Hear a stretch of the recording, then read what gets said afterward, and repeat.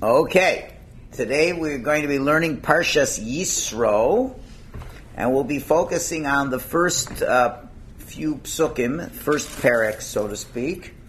We'll be sharing you, if we have time, two pieces from Rabbi Moshe Wolfson, Shlita, who is in his Sefer Emunas Itecha.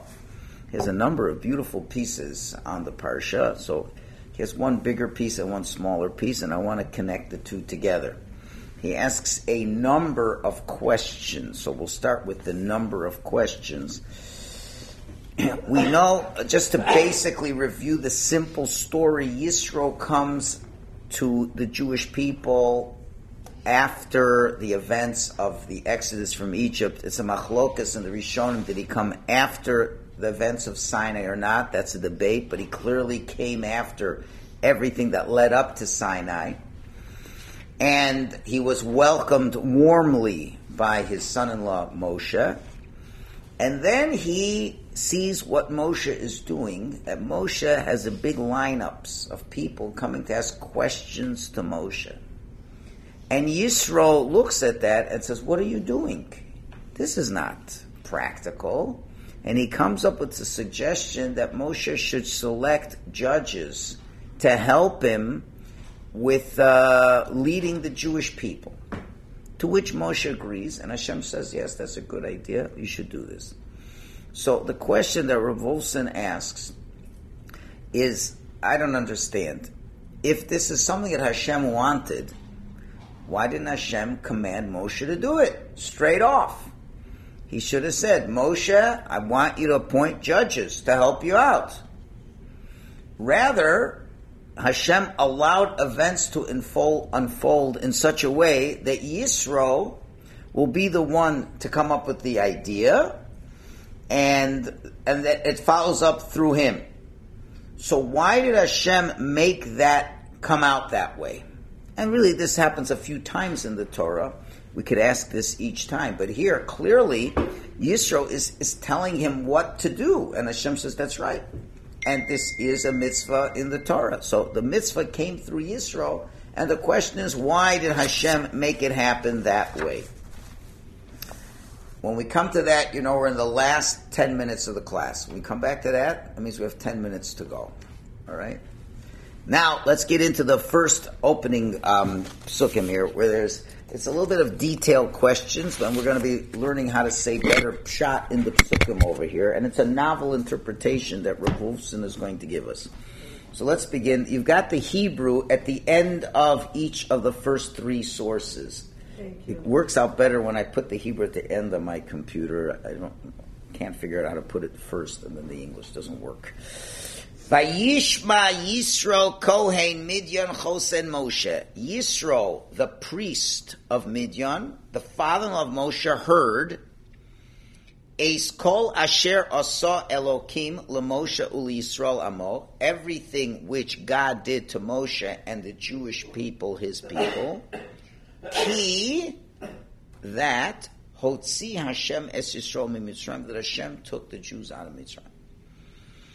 Rashi says a number of running comments in this pasuk. So let's go over the pasuk and see all the running comments.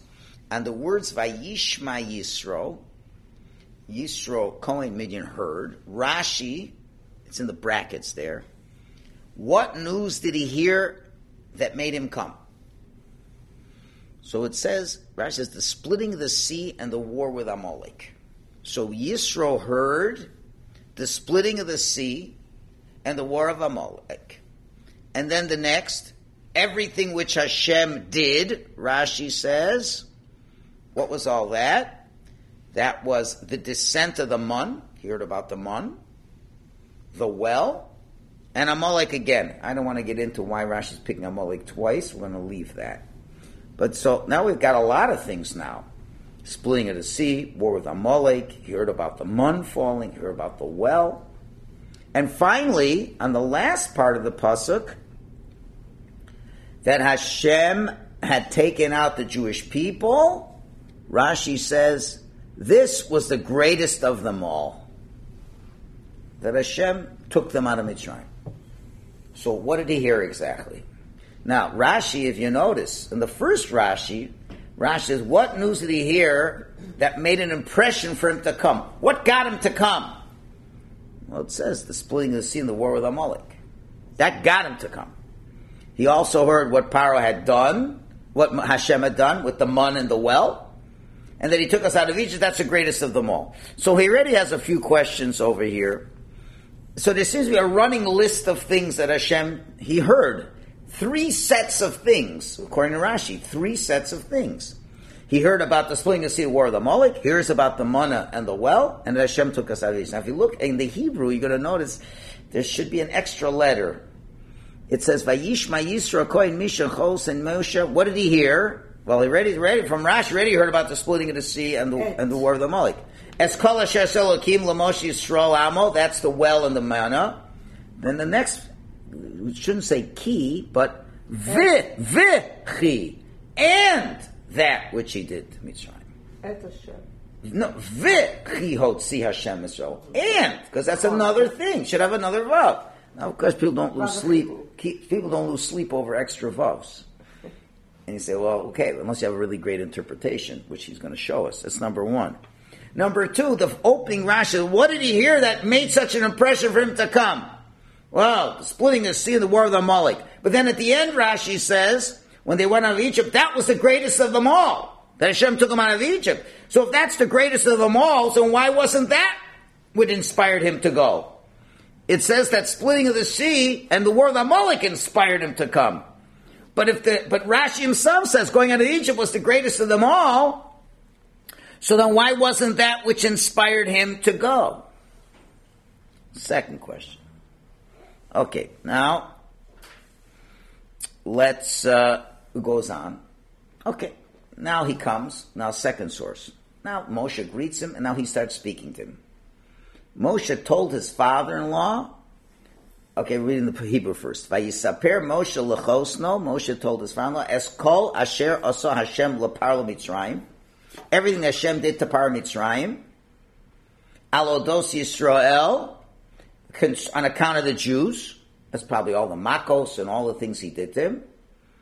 Eis kol hatlo'o asher mitzo'om baderech.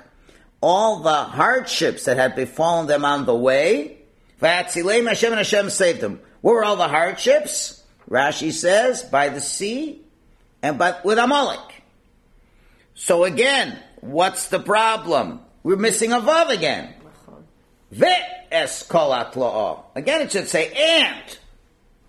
Okay, got 2 ands over here now. All right, we'll have to see what's going on over here. Okay, now let's go to pasuk Tes now. Let's go to the next pasuk. Now, what was Yisro's reaction? What was Yisro's reaction? So the pasuk says, again, you have to look at the Hebrew. It's right at the end of source 3. Vayichad Yisro, a very strange verb. Vayichad Yisro. Al kol hatov, of all the goodness, asher os Hashem l'Yisrael, which Hashem did to the Jews, asher hitzilo.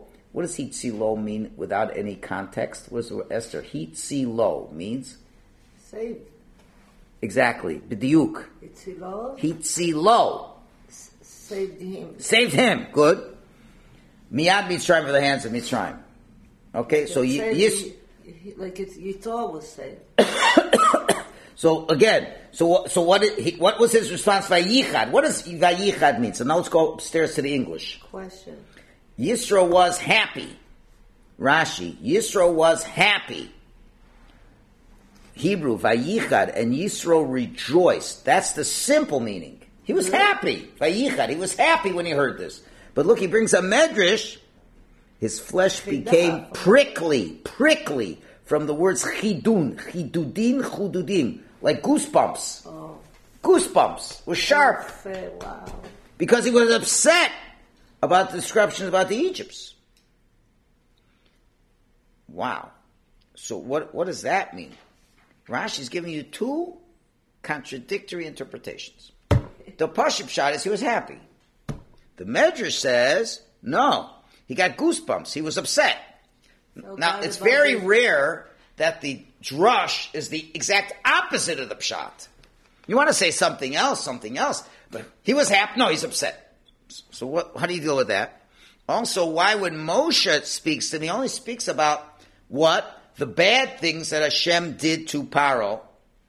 He doesn't speak about any of the other good things that happened in the second source. He just says the bad things.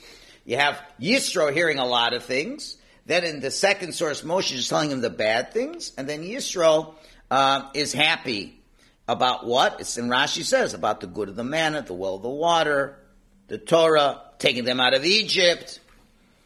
So Yisro was happy for all the good that Hashem did for us. So what's going on? Why is Moshe only mentioning the bad?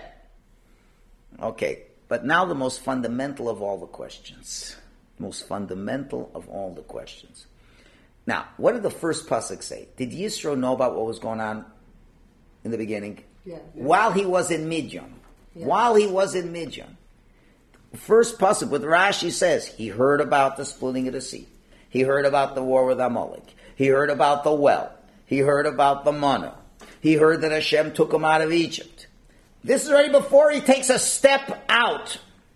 He heard it all. Okay, now, he comes now, and now Moshe tells him about some of the things that he already heard about. Yeah. And now what's his response?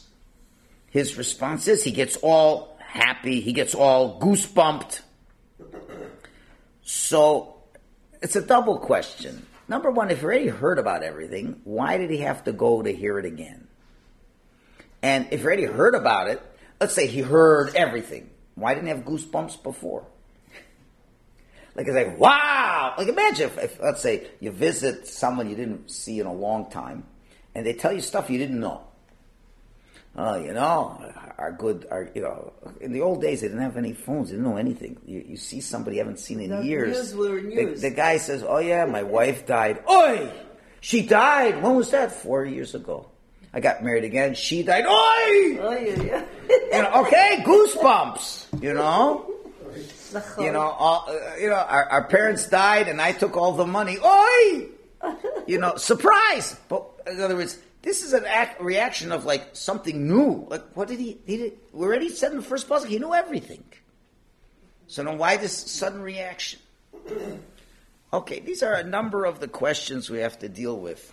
And on top of it, two opposite. And an opposite. Okay, so to understand this, Rav Wolfson's going to give us three hakdamot, three little pieces of information we need to know, and to build on these three things and give us an interpretation. And each introduction is a very important lesson in and of itself. First, he brings a chasam sofer on the fourth source. Later on in the Torah, again, you have the Hebrew, we have to go and conquer the land of Eretz Yisrael. The Jewish people who are not warriors have to fight against very powerful nations. So look in source 4 in the Hebrew first. Kisomar. Oh, there was one other question. I'm sorry. There was one other question, and we already pointed it out. The grammar. If you look in source 2, again, look in source 2. Moshe told them everything that Hashem did to all of them, and I bolded it. Asher mitzvah vayatzi leim Hashem, and Hashem saved them. See at the end of source 2, I bolded, he saved them, even by the English. How Hashem saved them. Moshe told them how he saved them. And then it says, Yisro was happy about how Hashem saved Asher hitzi lo. Now the English doesn't want you to be upset. I bolded it. The English says them. But really, that's not what the word hitzi lo means. In other words, Yisro says, Moshe said, listen, what Hashem did for us, I know he saved them, the Jewish people. That makes sense, saved them. Yisro was happy, Asher hitzi lo, that he was saved. What do you mean he was saved? And the English doesn't translate that way because he knows you're not going to like that. Moshe tells, Hashem saved us, them, the Jewish people. So it says, Yisro was happy that he saved them. That's what it should have said, but it's Asher hitzi lo, saved him. What do you mean saved him? Now the English doesn't want to translate it that way because you're going to say that doesn't make sense.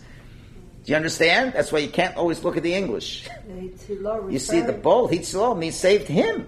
It's like referring to Yitro. Well, but he wasn't saved, so it doesn't make any sense. Okay, so I forget, that was an important question too. Okay, now back to the source 4 in Dvarim.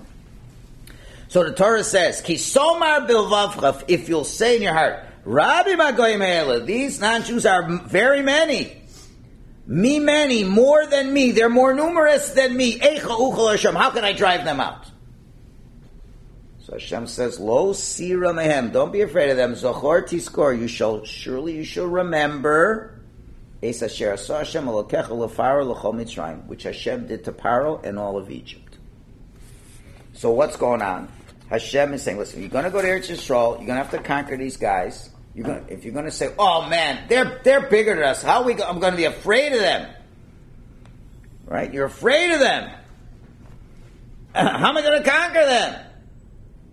Loti, don't be afraid of them. Remember that I took you out of Egypt. Well, what does that mean?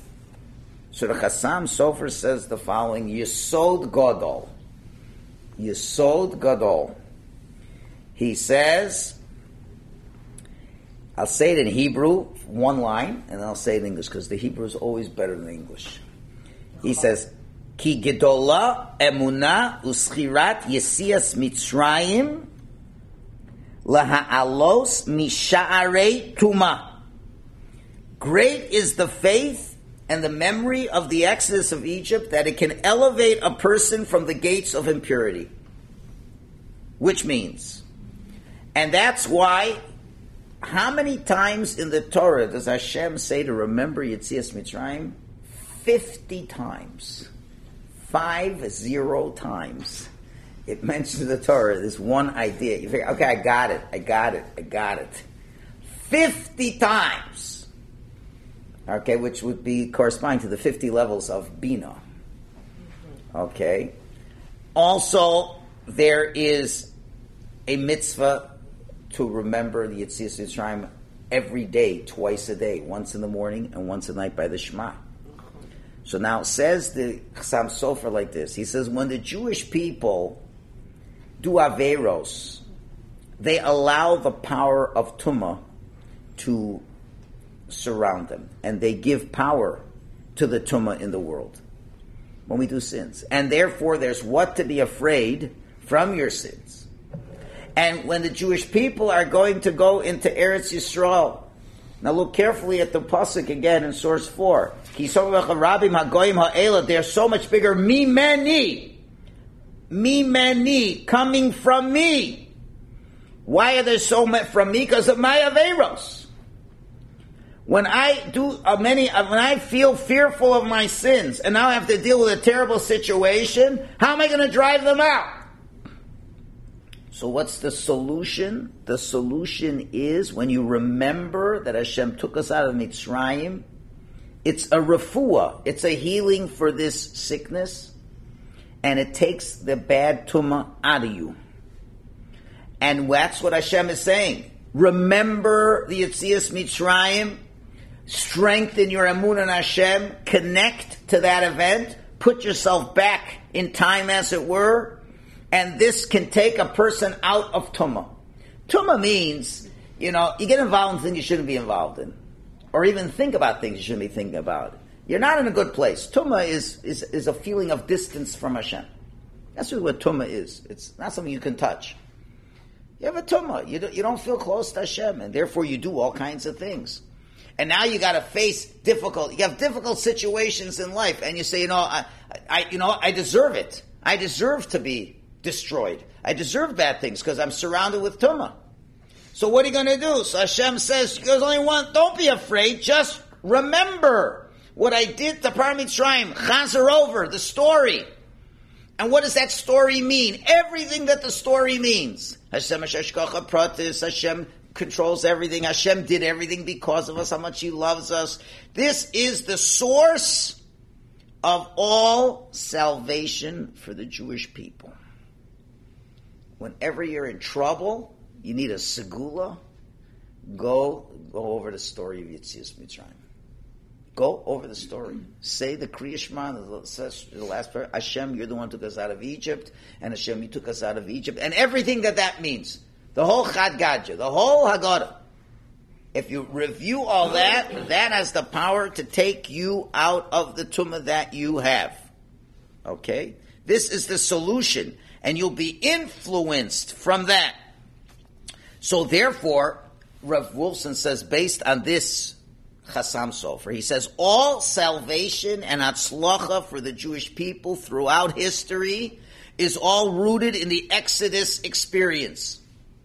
And whenever you are in trouble and you need a good, wondrous skula, no matter what the situation you're in, remember verbally, say it, that Hashem took us out of Mitzrayim. And when you remember it, you draw down forth from Shemayim the light of Geula from Yetzias Mitzrayim, and you'll be saved from any Mitzrayim type of predicament you find yourself in. That is the great school. Because why? Because at the end of the day, it all depends on how connected you are to Hashem. And connected to Hashem depends on your emunah. And you just got to go it over, and you got to make it real. Visualize exactly what happened, and to show that that is the source of all salvation. That's Yisod number one. Yisod number two, he says that when we're talking about telling it over, the greater the person who tells it over, the greater the illumination and the salvation will be. And he brings an interesting story that happened on Purim night in the Beis Medrash of the Chozeh from Lublin. The Chozeh from Lublin was there, and they didn't know who was going to read the Megillah that night. All of a sudden, a younger man comes, a young fellow, who would later become the Sar Shalom of Belz, the Belzer Rebbe, but he was a young fellow at the time, unknown to anybody his greatness. As he comes, he's in the back of the Beis Medrash. He wanted to be by the Chozeh for Purim, so he's there. Of course, we know the Chozeh, he's called the Chozeh because he could see what others can't see. He sees there's something about this guy in the back. He says, "Di younger man, you're going to read the Megillah for everybody." Wow. Okay, so this is the future Sar Shalom of Belz. And he reads the Megillah. And after the Megillah was read, I'll say now in Yiddish, the way the Chozeh said, and I'll explain in English. He says, Es ha-maisa hazu kvar shomati harbe pa'amim. I heard this story many times. It's not the first time I've heard the Megillah. I don't know. Here's the Yiddish part. Aber azoi shein darzellen wie der junger Mann hat darzellen.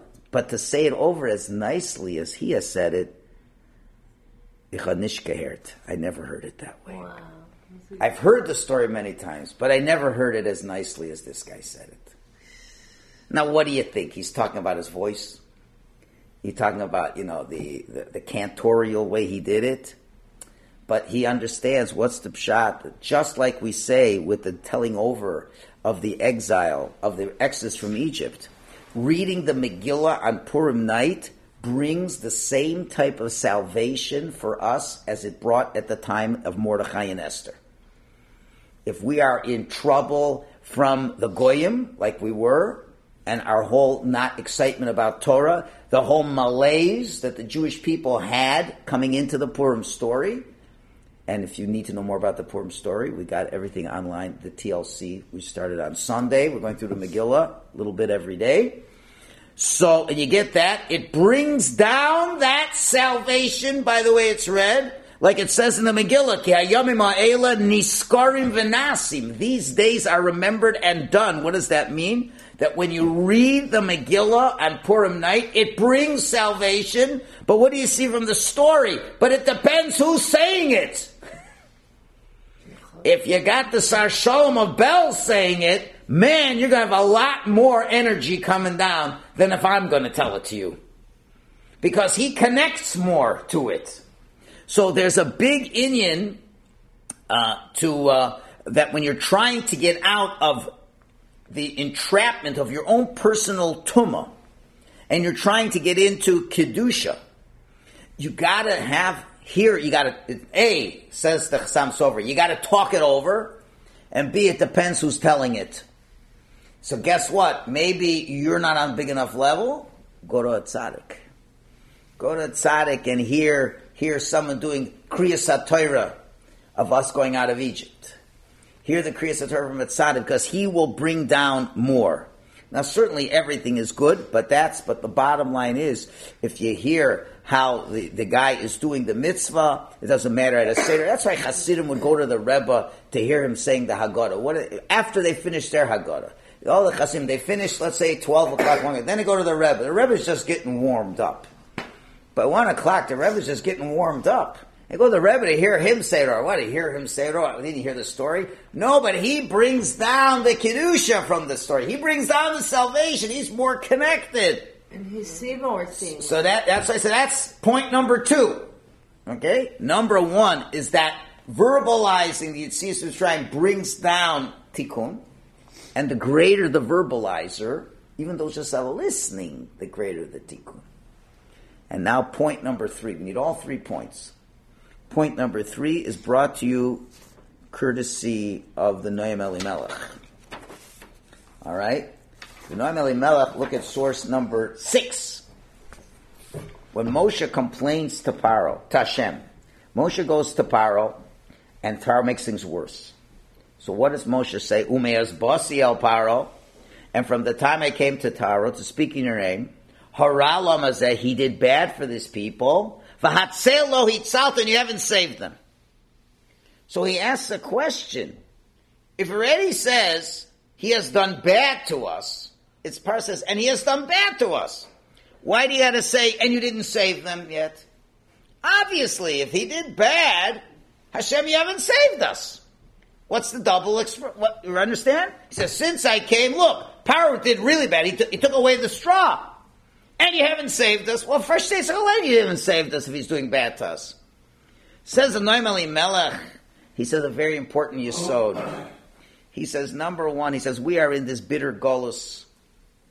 And the worst part of the golus is that the Shekhinah is in golus. But the problem is, that's not what we're so worried about. We're worried about our own problems. And we don't even think about the Shekhinah's problems.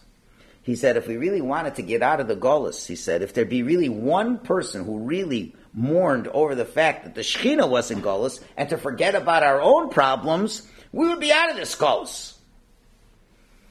So Moshe turns to Hashem based on this, and he says, why am I asking Hashem? Why am I going to Paro? Now, when Hashem gave Moshe this job, Moshe could have done it with the right kavanah and the wrong kavanah. What's the right kavanah? The right kavanah is, Moshe comes and says, I feel terrible for Hashem, that Hashem's Shekhinah is in Golus and Mitzrayim here. I feel terrible for you, Hashem, and I'm going to go to Paro, and I'm going to give him Musar. Why? For you, Hashem. That's the right way. The not such right way is, I feel so bad for the Jewish people, I want the Jewish people to go out. Well, that's nice, but that's not why we need the Jews to go out of Mitzrayim. Not just to save the Jews from pain. We don't need humanitarians leading the Jewish people. We need people who care about Hashem. And you take care of Hashem, then everything else will fall into place. So Moshe, could have been maybe Hashem's not, I was not successful. Maybe I didn't come with the right intentions. Like the Noam Elimelech says, when we're in Golus, forget about the Jewish problems. The bigger problem is Hashem is being insulted. So Moshe says, and now says a Yisro Gadol, says the Noam Elimelech, he says, how do you know if you give Musar, Teichacha, rebuke to someone, that it hit the mark and that you were L'Shem Shemaim? A lot of times when we rebuke people, sometimes we do it because we enjoy it. Oh, I get a chance to insult somebody and I have the Torah to back me up here. You're not supposed to do that. The Torah says you can't do that, but really just enjoy knocking him down. So you're not supposed to do that. But how do you know you're really sincere? Really sincere?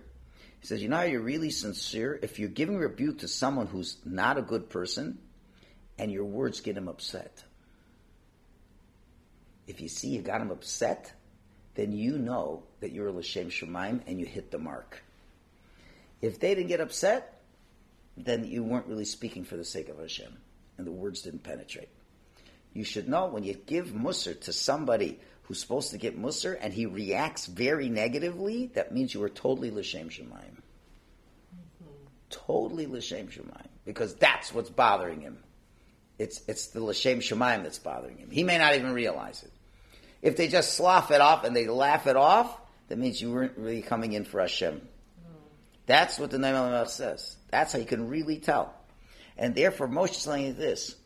I know that my words must have been sincere, because look, Paro got so upset he made things even worse on us.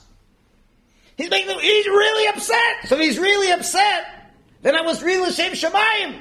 So then why haven't you saved us yet? Because I was only worried about you, Hashem.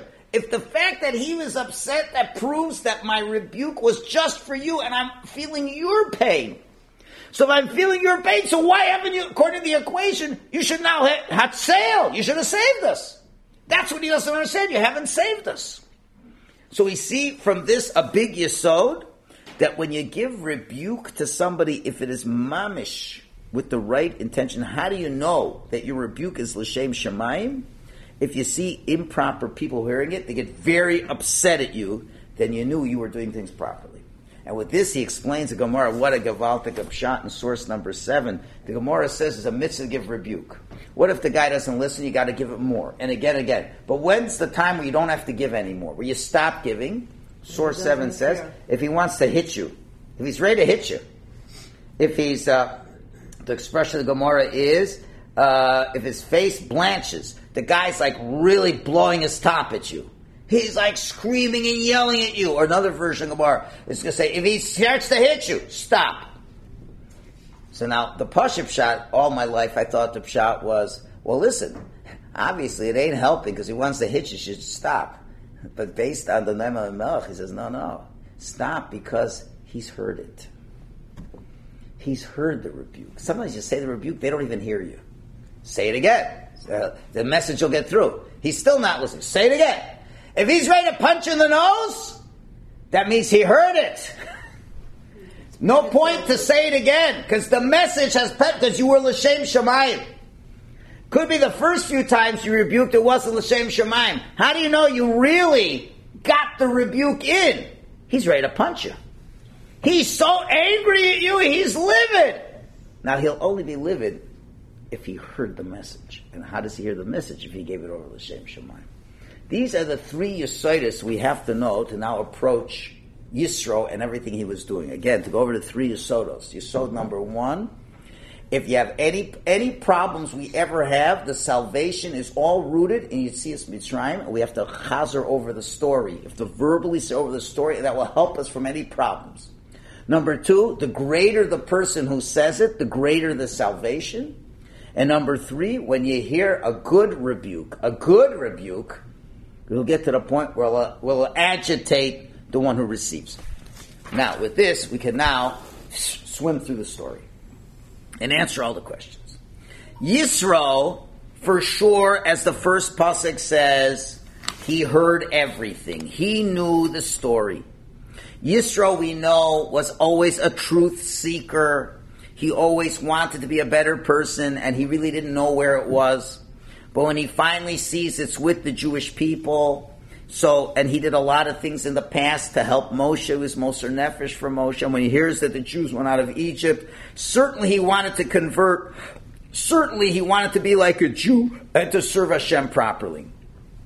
But everything he heard was from CNN and Fox News. I mean, how else does he hear about this? He was in Midian. Okay, word spread. People were talking about these things. He's hearing the stories. And when he hears all this, he's very inspired. And then he hears the fact, and he didn't just hear that they went out of Egypt. He hears that the sea was split. He hears about the war of Amalek. Wait a minute. He's trying to understand. And then he hears about the man. And then he hears about the well. And he told him, I don't understand this. I understand that God, it makes sense, he should take the Jews out of Egypt. This I understand. This was a promise he made to Avram. But he's trying to wonder, what did the Jews do that they should have all these other things happening in their lives? I get it that God took them out. But what about the splitting of the sea and beating Amalek and the man and all these other things? So he's wondering, where is all this coming from? And he was clever enough to understand, you know where it's all coming from? It's coming from the initial salvation that God took them out of Egypt. This Yesod, he understood this Yesod. He understood, if God takes you out of Egypt, and that's such a connection of Emunah, these Jews have something to carry with them the rest of their lives. And it wasn't just a one-off. See, here's the point. We think Egypt was a one-off. He took us out of Egypt. Okay, now you're on your own. Now, follow the Torah, and don't ever expect to see that again. No, he sees it was not a one-off. He says he keeps doing things for them. He says, how's that happening? It must mean that everything Hashem ever does for us is all just an outgrowth of Yetzias Mitzrayim. It's all centered on Yetzias Mitzrayim. It always comes back to taking us out of Egypt. And then he said, the second idea is, and whatever inspiration I'm getting, it's only coming from CNN and Fox News. If I would hear the story from a bigger person, it would probably influence me even better. So he says, now I got to go straight to the Malach's mouth, not the horse's mouth. Straight to the Malach's mouth. I got to go to the person who could tell the story better than anybody else. Who's the biggest Rebbe around? Moshe Rabbeinu. He says, and therefore, because he understood that as much as he was impressed by what was going on, he still lived in the Midianite world. He still lived in the Goyish world. And as much as he's impressed to want to be a better person, he knows how much tumah is still on him. And he knows, how's he going to get out of this? So he said, look at the Jews. They were on the 49th level of impurity. They're in the worst place. Midian was not nearly as bad as Egypt. And they get out of Egypt. But not only they get out of Egypt, but look what Hashem keeps doing for them. He splits the sea. He gives them man. He gives them a well. They're all incredible miracles. And he's defeats Amalek. All these amazing things. He said, how is all this happening? He understood this is all an outgrowth of going out of Egypt. It all started from that. And it's a continuous salvation maker. And the best way to get a salvation, the strongest way, is go to the one who could tell over the story the best way. It's not good. Second-hand inspiration isn't going to do much. First-hand inspiration. So this already answers the first two questions that we asked. We said, what inspired him to go? It said the splitting of the sea and the war with Amalek. But then at the end it says, and the greatest one was going out of Egypt. So then why did that inspire him to go? The answer is, going out of Egypt didn't inspire him to go. What inspired him is, how come God keeps doing things for them? That was getting him. I understand you get a one-off with God. Okay, that's nice, but that's not enough to make me go. Because he did a one-off for them. I'm not going to get it. But what pushes him to go? He says, Hashem's still doing things. He splits the sea for them. Where did that come from? He defeats Amalek with them. He says this is not a one-off with Hashem. This going out was not a one-off. It was much more than a one-off. It was something that Hashem had put into creation that's a continuous power. Going out of Egypt, that energy just keeps going. And whenever the Jews need it, Hashem just keeps putting it in there. That motivates him. You know what? I want to tap into that. I want to be able to have always something that Hashem is able to help me at all times. That's what got him to go, even though Yisro was the biggest of all of them, but it's only once. No matter how big an event Hashem does, if it's only once, it's only once. It's in the past. But he's hearing that Yetzias Mitzrayim is a continuous reality. How do I know that? Because look at the other little Yetzias Mitzrayim Hashem kept doing for them. And that says, that's now, I want to have a God that doesn't just do it once and says goodbye, but is a God who's always there with you. So that's what pushed him to actually go. Now the Vav, you don't need a Vav anymore. Let's go back to the first source and read it again. You're going to see it's beautiful. Vayishma Yisro kohen Midian chosen Moshe. Yisro hears it all. Eskol asher asal everything. Now what did he hear? What motivates him to go? Kriyas Yamsuf and destroying Amalek. And everything that Hashem did for them, which was that, the man and the water and everything. Ki, not and. That's what's motivating him. Now why are all these things happening? He heard all these happening because Hashem took him out of Mitzrayim. Because that power of taking out of Mitzrayim was that which made the power to make all the other miracles happen. You see how he's reading the pasuk? Yeah. Yisro heard and was motivated to go because he heard about the splitting of the sea and the war with Amalek. He also heard what else with Hashem. He keeps doing things. He helps them with the water. He helps them with the man. He's showing us, and why is Hashem helping? What did he, Vayishma, he understood. Why is Hashem doing that? Because the power of Yetzias Mitzrayim is driving all this. It's not just an and. Mm-hmm. That's why there's no vav over there. Okay? You can switch. This can be at the beginning and then... So he's saying, so what really got him turned on to Yiddishkeit? That Hashem, it's not a one-off, he does one big miracle and forget about it and now go on your own. No, whenever the Jews need help, we always have the resource of connecting to Hashem with our Amunah, and every situation, if we look at each situation, there was great fright and great fear. They were at the Sea of Reeds, they thought they're going to die. So what saved them? It's the Yetzias Mitzrayim saved them there. Amalek, what saved them there? Yetzias Mitzrayim still saved them there. How about they're going to starve to death in the desert? They need food. They need water. Yetzias Mitzrayim. It's all Yetzias Mitzrayim. It all depends on Yetzias Mitzrayim. That's number one. Now you understand for sure now why he has to go. Because we said also, when do you get the biggest impression of that? The holier the person who says it over, the more you're going to get the impression. So where do you want to go? You want to go to Moshe. It's such a big yesod, you know. We think, I know the story. What do I got to hear it again for? So I'll give you a mashal to this. You know, you hear about Broadway shows. You hear about what do you got by Niagara on the Lake, the Shaw Festival. What do they show already? Repeats. They're showing you, you know, Shakespeare's King Lear. Right. I think it's an old story, no? I mean, he wrote the book, I don't know, 500 years ago. When did Shakespeare live? 1500s? I don't know. Yeah. And there have been many plays done already, King Lear. It's not the first time. So what's up if you want to see King Lear again? You know the story. I mean, I don't know the story, but, you know, whatever. Romeo and Juliet. You know what happens. You know the story, right? They love each other. They can't live. They commit suicide. All right, so we got to hear, and it's packed. These places are packed. Why are they packed? I want to see how this actor's going to portray it. Epis, I'll get another knetch. Interpretation. You know, I'm honest, I don't get it. I mean, obviously, they get it. Sometimes I say, why does Hashem make this? Why does Hashem make such a silliness in the world? I understand you want to play another round of golf. Maybe I'll do better today. It's the same course, but maybe I'll do better. That I can understand. You know, I shot a 79. Maybe I'll shoot a 76. It'll be better. Yeah, but to see the same, you already saw it. You saw 5 versions of it already. And the words don't change, because especially with Shakespeare, you're not allowed to even change the nusach. Right? It's the exact words. I mean, other remakes, you know, you can change a little bit. But Shakespeare, you got to mamish hold true to the text. If you change one word, you know, Capulet or whatever, you're finished. You got to keep to the words. So everyone's doing that. But maybe the facial expression. I'll get something more out of the story.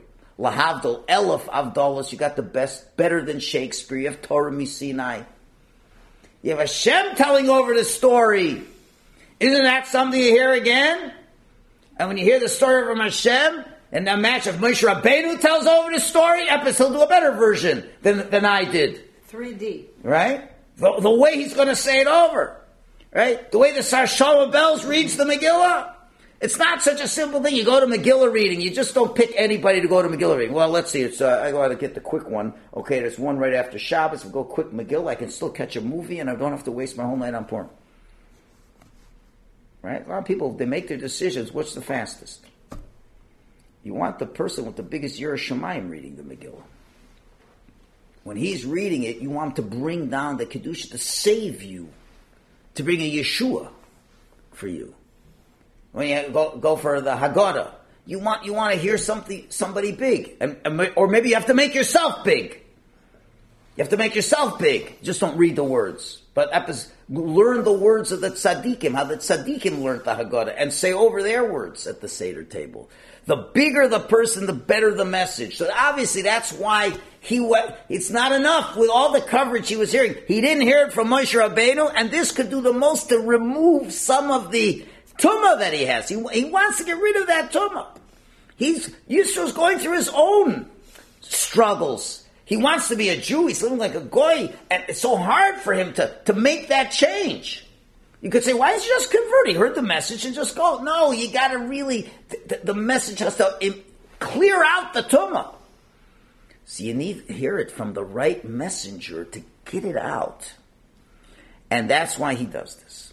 Okay, so far so good. Let's take another step weiter. We have another interesting idea that he brings from the Or Meir, source number 8. David HaMelech says, we say this in Ludavid, Im takam alai milchama b'zoisani b'teach. If a war should rise against me, in this I trust, means I trust Hashem. That's the Pashup shot. Says the Or Meir, he says you need to know something.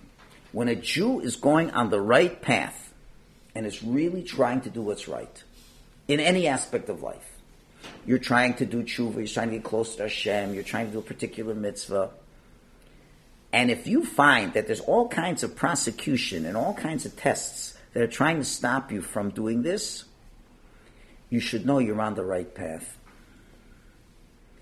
Because the prosecutions and people trying to stop you, they only want to stop you if you're doing the right thing. He gives a mashal. Who does a robber try to steal from? A rich man or a poor man? Who you try to mug? A rich man because he got money. So who's the Yitzhar going after? He's going after the ones who he can really take something from them. If you decide, I'm really going to try to do this amazing mitzvah, and what happens? All of a sudden, 5 things are coming that never came up. All of a sudden, this one's not well, the parsha is not going so well, this isn't good, your car breaks down. Why? Because you want to do the right thing. How come all the time when you're really, really going to do something good, I'm going to come to davening every day on time. I'm going to learn, I'm going to do chesed. All of a sudden, 5 things happen. I guess it's not bashert not. Not bashert not. The robber knows how much money you're carrying. He's going to want to stop you. And that's what David HaMelech says. David HaMelech says, if war should rise against me, any kind of war, spiritual war, you know what? In this I trust. Now I know I'm doing the right thing.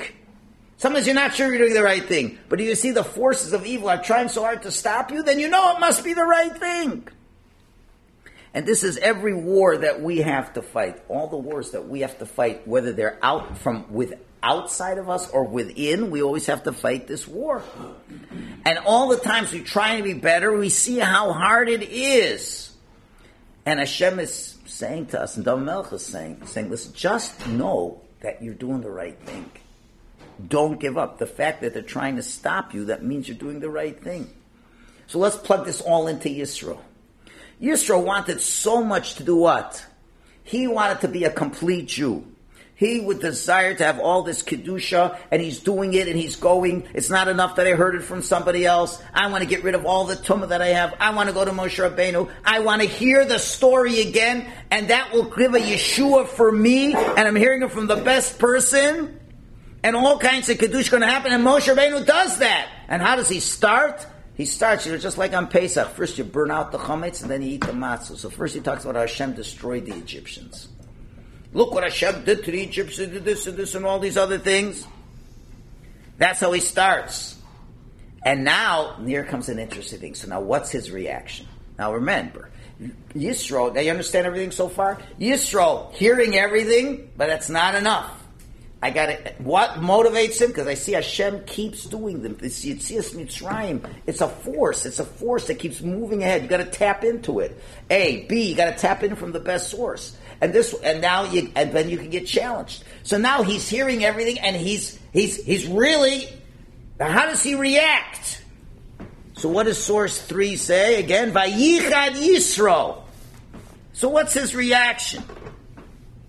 So we have to add one more interesting point that Rav Wolfson says. I always make a mistake. His name is Wolfson, but I keep making himself with Robert Wolfson. I always call him Wolfson. I Wolfson. thought that he already became a It's Tzaddik, Wolfson. Anyway, look at number 9. He says an important yesod. Very important. Another spiritual rule. You're getting a lot of rules today in spirituality. One more. When a person ascends to holier levels, then he is judged for light sins that were not considered sins when he was still on a lower level. Which means to say, when you're on a lower level, certain things you do, you don't even think they're bad. And for the person on your level, they're not that bad. You know, you let's say a guy davens a minyan, but he davens the last minyan of the day. It's technically okay. He goes to the 9 o'clock minyan based on a weekday. Okay, anything wrong going to 9 o'clock minyan? Is it unfair? No. I daven every day with a minyan. Depends on what he did before that. Okay, anyway, so now he becomes much more spiritual. Much more spiritual. You know, he starts connecting to Hashem, and he realizes, you know, that Hashem is very much more important. And I just don't daven just to patter it up. And he realizes it's better to daven with sunrise for seeking. And in the summertime, that means you daven at 5 o'clock in the morning because you start the day off with davening because you feel a connection to Hashem with davening. Then he looks back and says, wow, what kind of bum was I that used to daven at 9 o'clock in the morning? Only a bum or a sick person. Or an elderly person. You know, I'm not totally against the 9 o'clock minyan. There's some people who are elderly. They can't get out of bed till 9 o'clock. Okay. But I'm a healthy guy. What was I doing at the 9 o'clock minyan? What's wrong with that? Or let's say, you know, you were relied on, you know, questionable hechsherim. It's probably okay. You know, what is already in coffee already? You know, what do I need, a hechsher or whatever?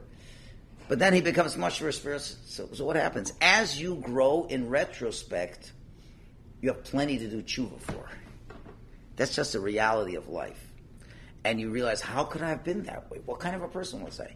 And it's interesting, the Kabbalists tell us that this happens, the Arizal brings from the Zohar.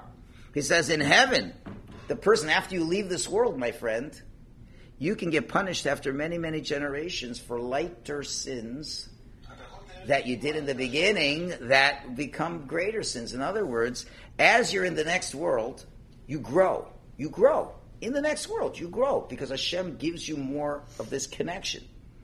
And then, you know, when you were judged, when you first died, you were on a regular level. Hashem judged you, whatever. And certain things he kind of let slide by because you really weren't on any level. But as you grow in the next world, and this is the idea of why the yortzeit, for us regular people, is a big deal. Why the custom that the son says Kaddish on a yortzeit? Why we give tzedakah on a yortzeit? Why they're accustomed to fast on a yortzeit? Why? Because you got to know that the person the yortzeit's for goes through a judgment. Why?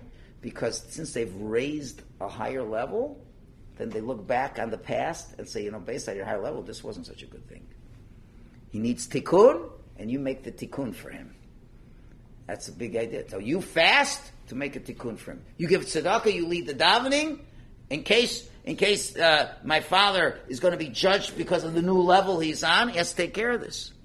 So let's take a look at Yisro now. He had a certain understanding of what's going on over here. Now that he goes to Moshe, you can imagine hearing the story out of Moshe's mouth. You can imagine what levels he jumps up to.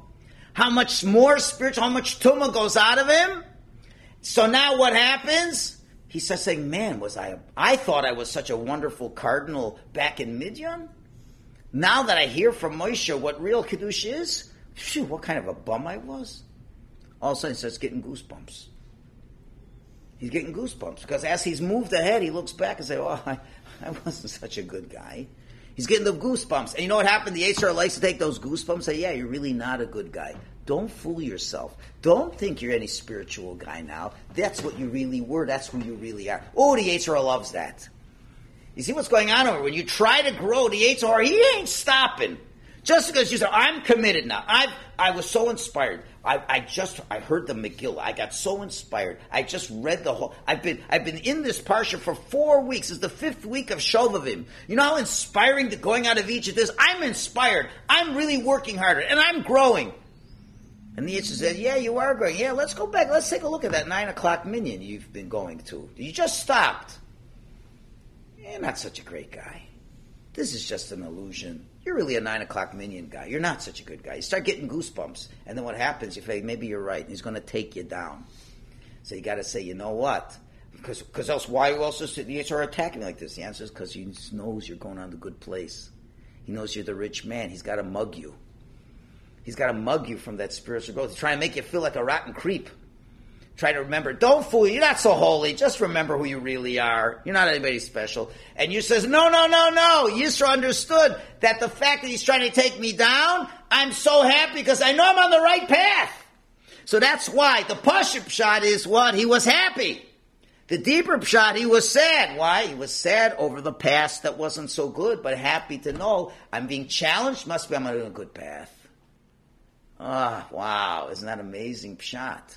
You understand what we're learning from Yisro over here? It's amazing stuff we're learning from him. And this is each and every one of us is the story of Yisro. Each and every one of us is the story of Yisro. Each and every one of us has a little bit of tumah inside of us from this golus. A little bit of tumah. And we got to get out of that tumah. How do you get out of that tumah? You got to keep going back to Yitzis Rasham. You got to keep going over the story. And you got to go to those who are telling over the story really well. And when you go over that story, and each of us needs a Yeshua in many ways, in physical ways, in spiritual ways, and we're looking for a Yeshua. And the only Yeshua, and that's what Shovim is all about, the Yeshua is from reliving this story. And having emunah in Hashem, and connecting to Hashem. And you're going to see, you're going to grow. But when you're going to grow, the Yetzer is going to say, oh, you think you're so good? Now that you see, now we're going to show you, if you're going to be on this level, 9 o'clock minions are terrible. And on this level, there's questionable hechsherim are terrible. You think you're such a good guy? And don't let it push you down and make you sad and fall out. You should be, I'm so happy you're fighting against me. Because that means I'm on the right track. And that's what you got to keep remembering, and you got to keep fighting. And that answers really all the questions we'd have except for the last one. But now it's no contradiction. Now you know why Yisro went specifically. And now you know again, and now, beautiful. What about that Vayatzilem? In the second source, Moshe said how Hashem saved them, right? Vayatzilem. Now Yisro was happy now. The third source, Yisro was happy. Vayichad Yisro. I'll call it over all the good that Hashem did to the Jews, Asher Hitzilo, which now saved him from Mitzrayim. Yisro himself got saved. Therefore, the English says, like, how does it save him? But no, he got saved. And he's not the only one. Everybody in this week's parsha can also be saved. We all need to be saved. How do we get saved? By following exactly what Yisro did. To say, well, I heard the story, we're going to bother. No. You got to hear the story again. Every time you hear the story, and you hear it from bigger people and better people, and hear a parsha class from somebody who knows how to tell you how to learn what you get out of it, and it's a bit more relevance, and it's better and greater, and this and that. And then as you do that, you're going to come against all kinds of resistance. All kinds of resistance. Because you're trying to be better, and no, you hang on there, you're going to make it, don't worry about it. All right? And that's the effective, and also the effective rebuke. Remember I said when the rebuke is effective, you get angry. Well, you don't think. The Yetzer Hara gives you some effective rebuke sometimes. He says, you're really not such a big tzaddik, and you're going to get angry at it. No, that you got to take that rebuke. You got to take that rebuke and grow with that rebuke. Okay, now we got to get to the last question. I told only 10 more minutes.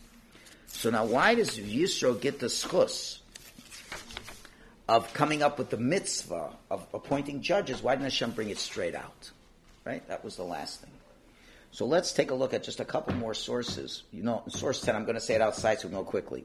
The Medrash says when Paro decided to do what he was going to do, the final solution, he had 3 advisors. The wicked Bilam, the righteous Yisro, and in between was Eov. And Bilam came up with the idea, what? Let's make them work hard. Appoint taskmasters over them, afflict them, all terrible things as it says in source 11. So they appoint over them tax collectors to afflict them with their burdens, and they built store cities for Paro, Pisum, and Ramses. That was the plan. We're going to crush them. That was Bilam's idea. Eov was silent. Yisro ran away in protest.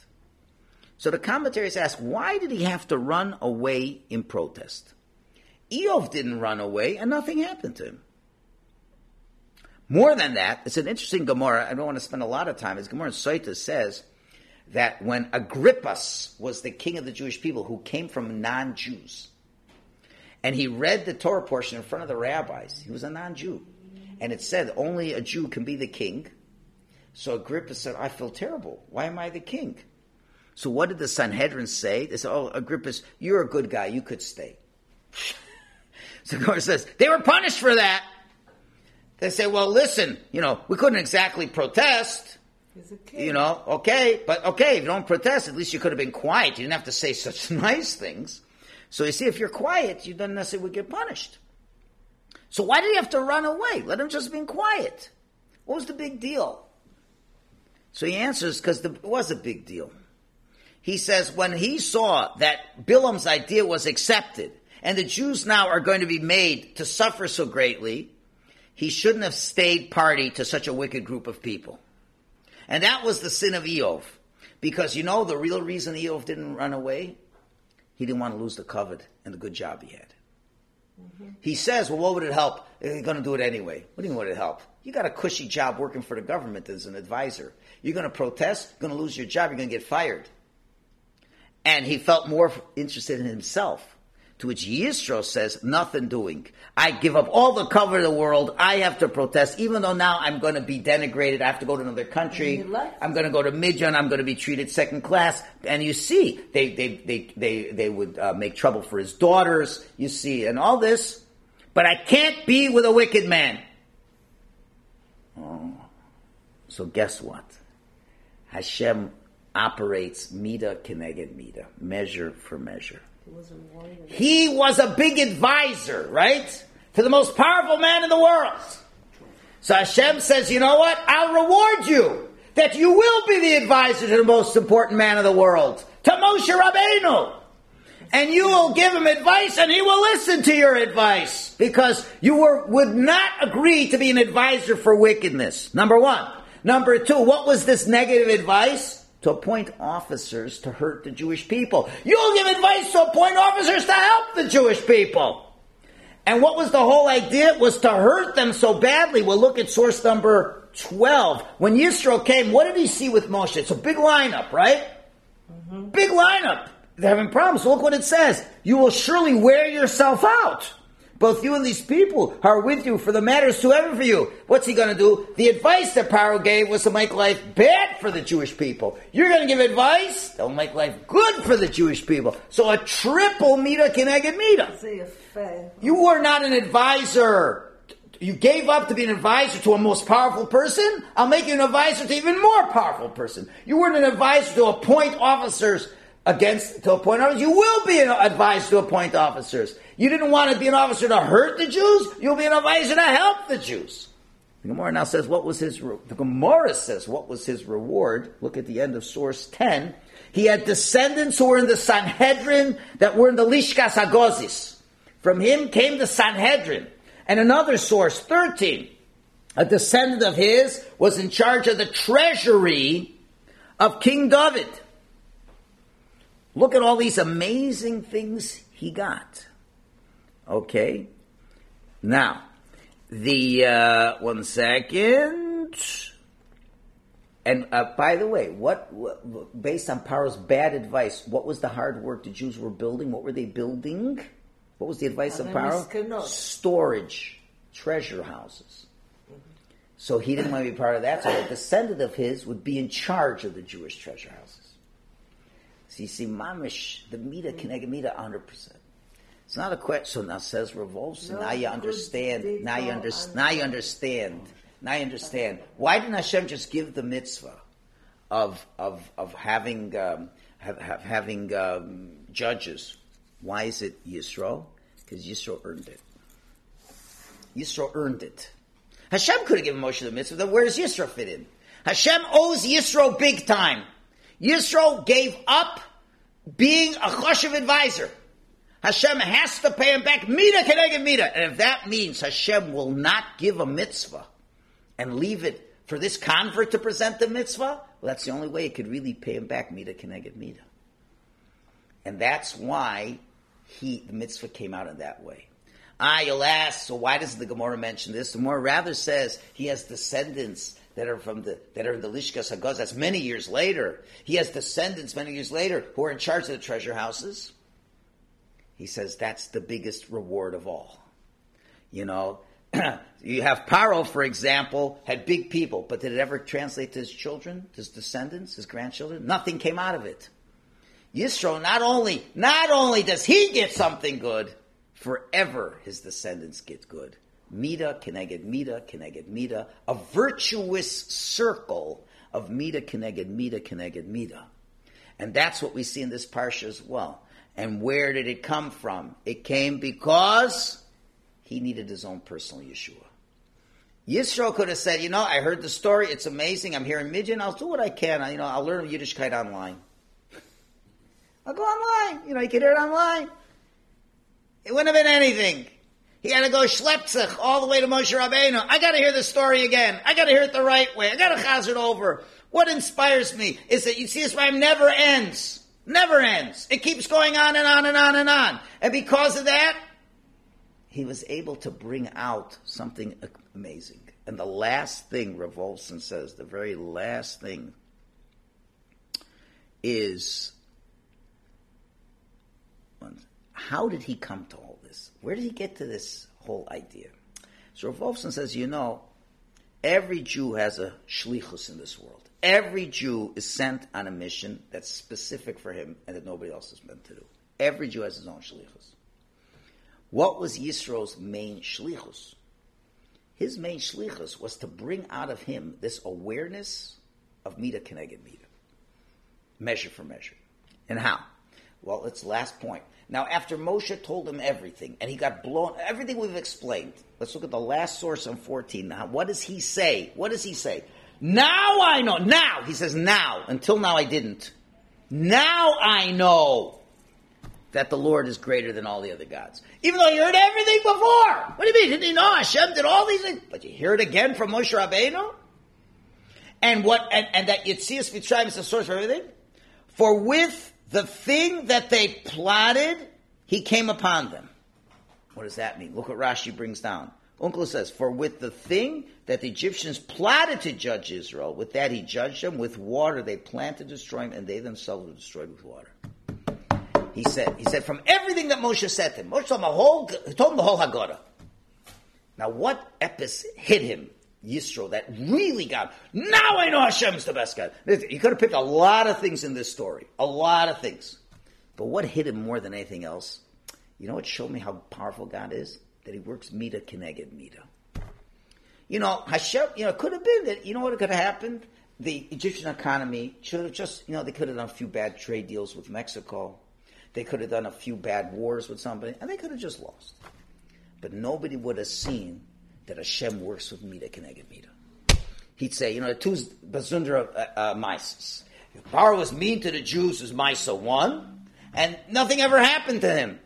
And then happens, he had some wars, he lost some wars, and then eventually the Jews somehow they just left because there was no power. He said, that doesn't prove that there's a God in the world.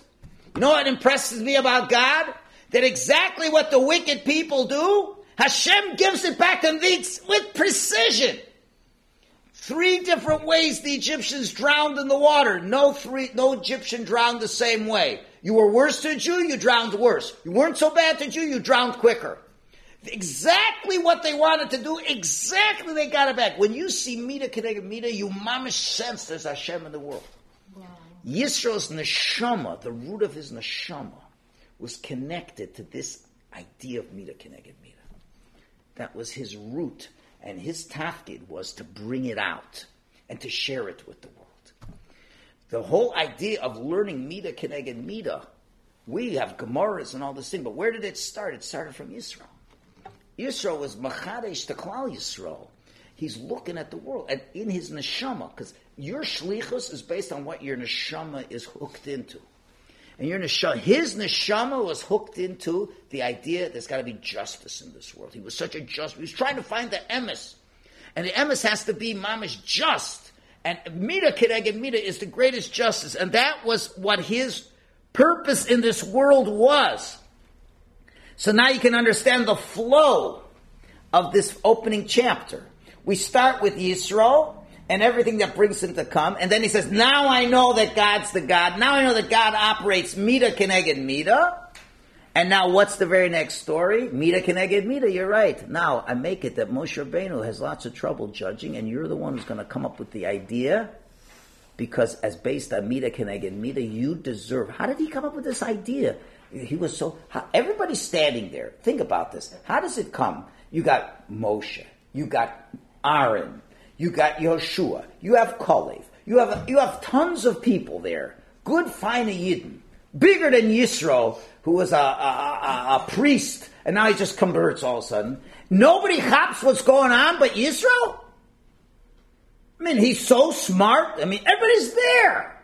That should be the biggest question of all. From wann kommt Yisro? Yisro's the chacham of everybody? Says, it's taking so much time? The answer is no. You know why he had it? Because that was his mission. It wasn't anybody else's mission in life. That was his mission. He's the Mida Keneged Mida man. And how is that? Because you see, he was so honest, he was willing to give up a prime position in advice, and he finds Hashem with Mida Keneged Mida.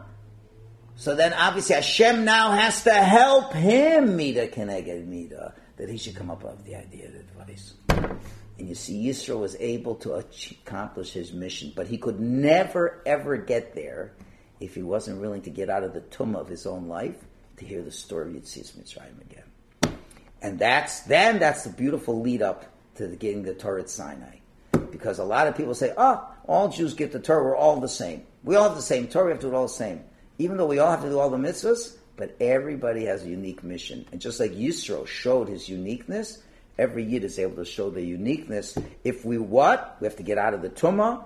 How do you get out of the tumah? Keep going over to Yetzias Mitzrayim. Don't be sidetracked and lose hope when you see things aren't going the way you should go. And you get goosebumps even. Hang on with it. And you'll be able to find out what your mission is. Hashem should help us.